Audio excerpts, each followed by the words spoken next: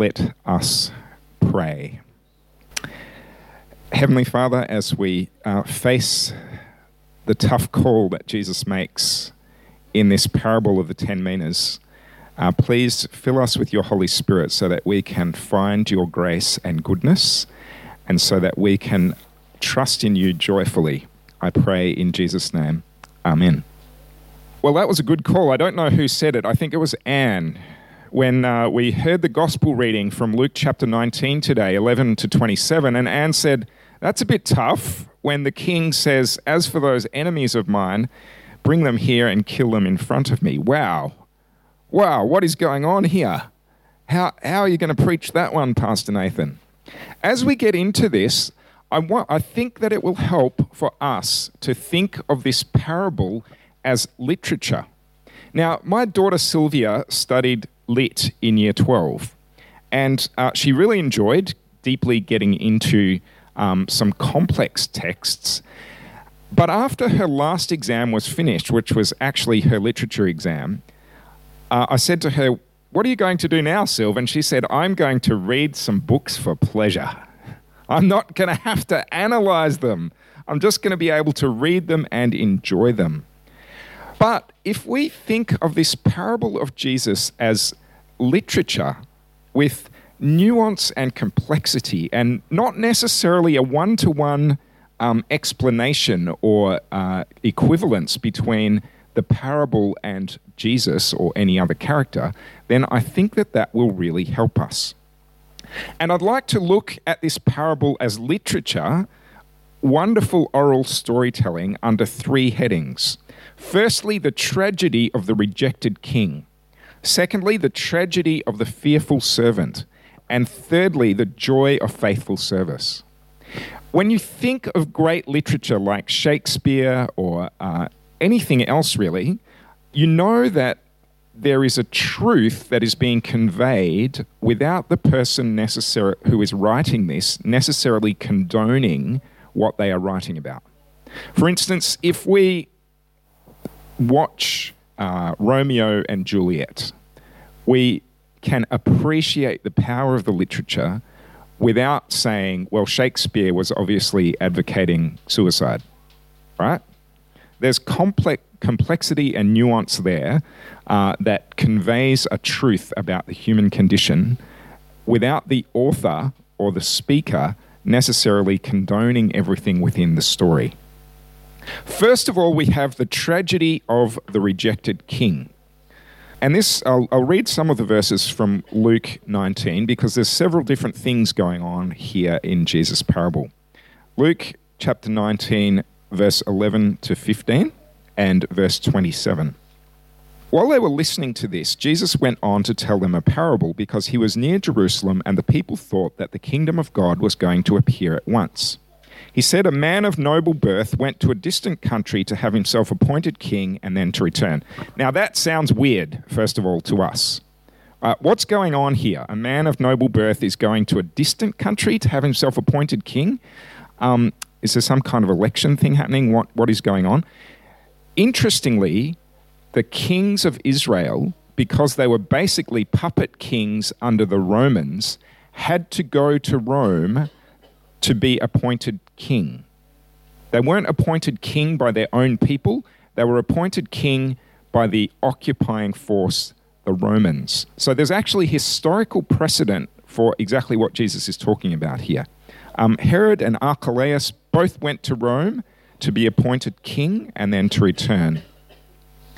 So let me continue from verse 12. He said, a man of noble birth went to a distant country to have himself appointed king and then to return. So he called 10 of his servants and gave them 10 minas. Put this money to work, he said, until I come back. But his subjects hated him and sent a delegation after him to say, we don't want this man to be our king. We think that this may have happened with one of the Herods or with Archelaus, who were cruel, despotic tyrants. We believe that the Jewish people did not want Herod or Archelaus to be king.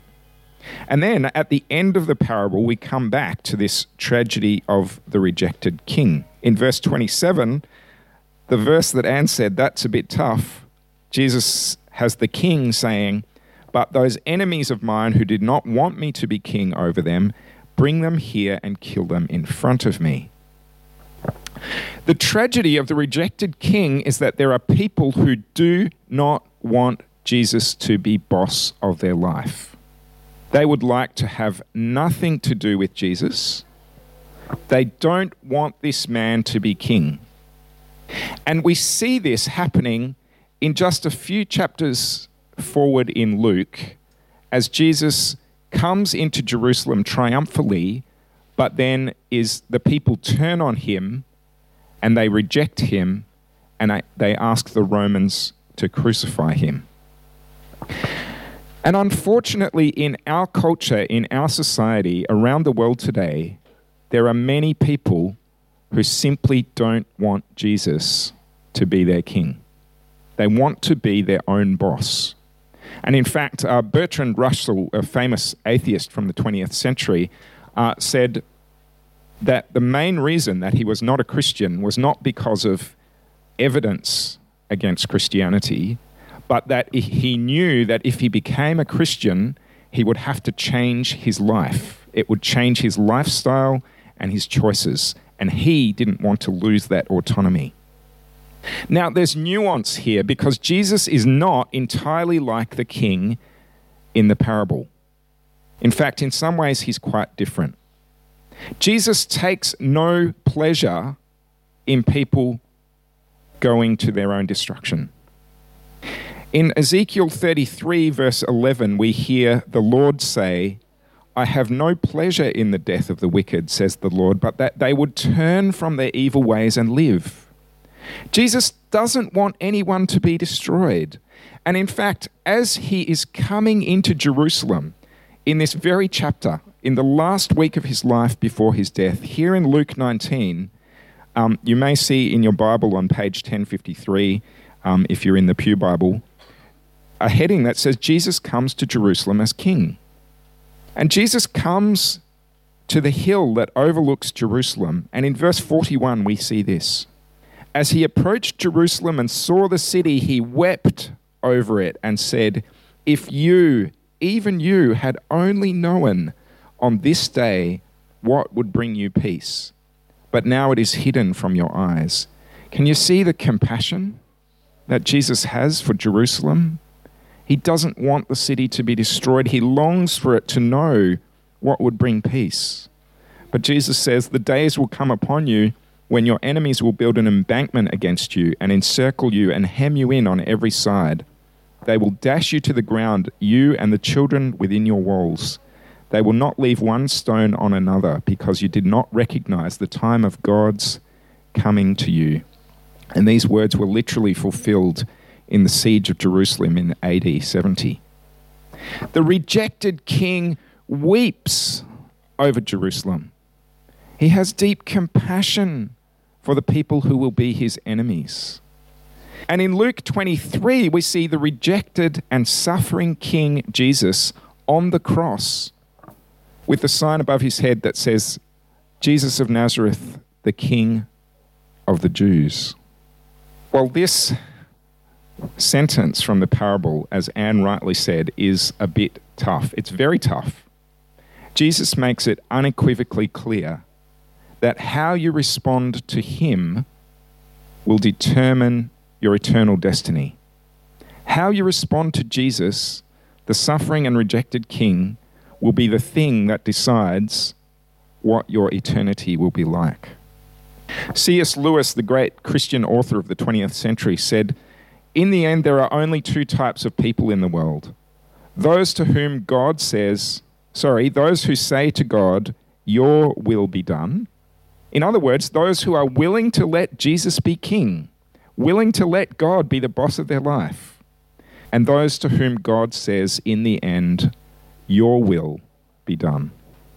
If we consistently and constantly reject God and his reign over us through Jesus, God will in the end say, "If that's what you want, if you want to have nothing to do with me, I wish that you would not do that, but that is what I will give to you." You will be able to go and have nothing to do with me throughout all eternity. So first of all, we have the tragedy of the rejected king. And that rejected king is Jesus. And the way that we respond to him will decide what happens to us. But secondly, there's another tragedy in this piece of literature, and it's the tragedy of the fearful servant. And let me read from Luke 19, verse 20 to 26. Then another servant came and said, "Sir, here is your mina." Now, a mina was a gold coin.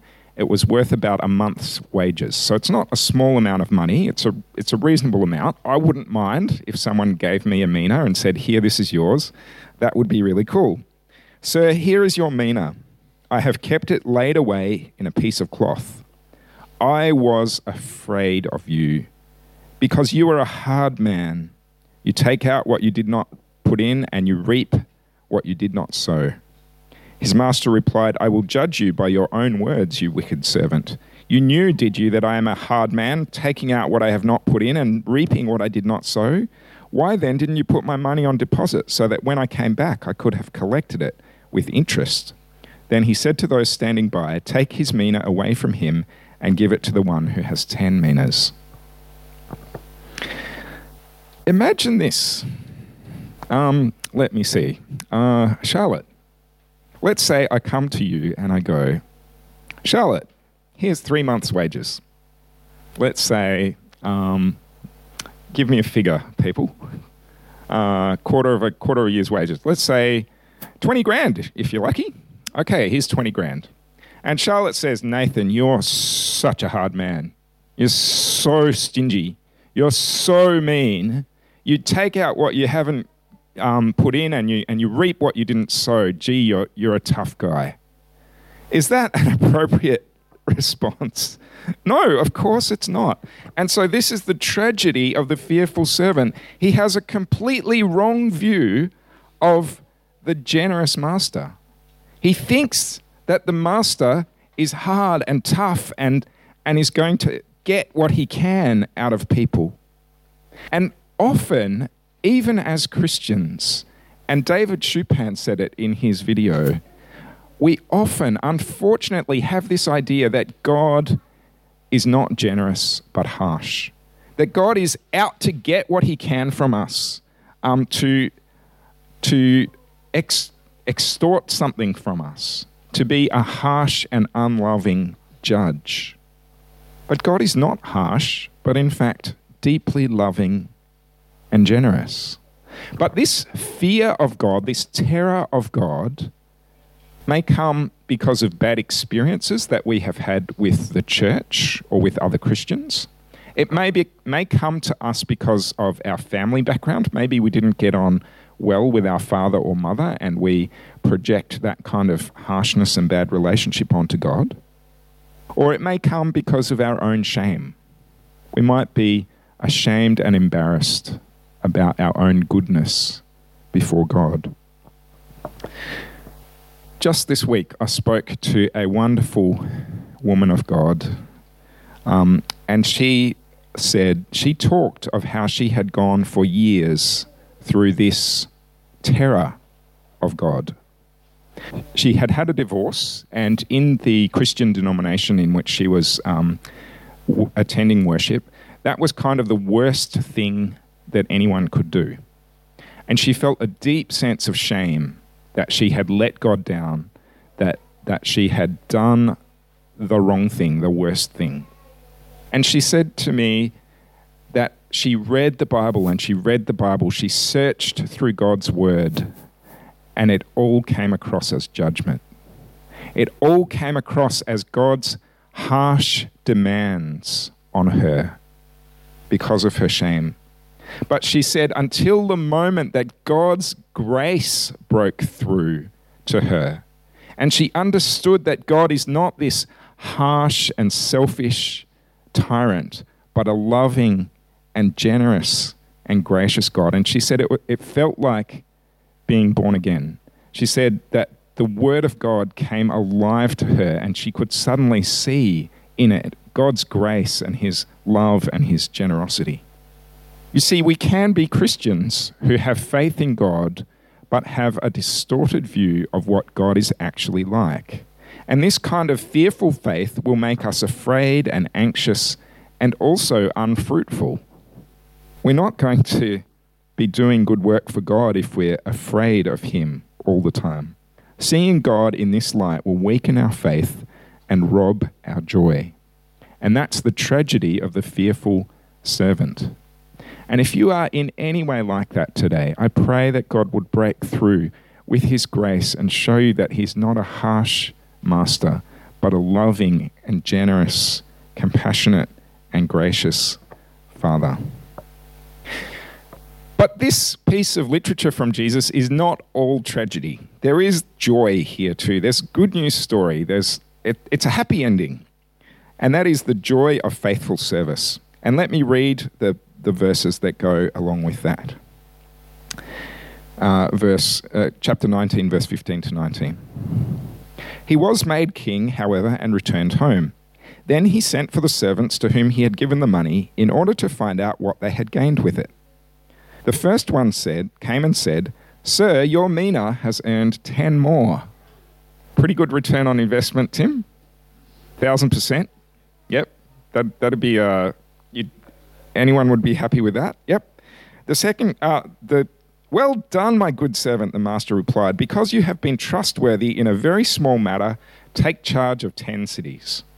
The second came and said, "Sir, your mina has earned 5 more." His master answered, "You take charge of 5 cities."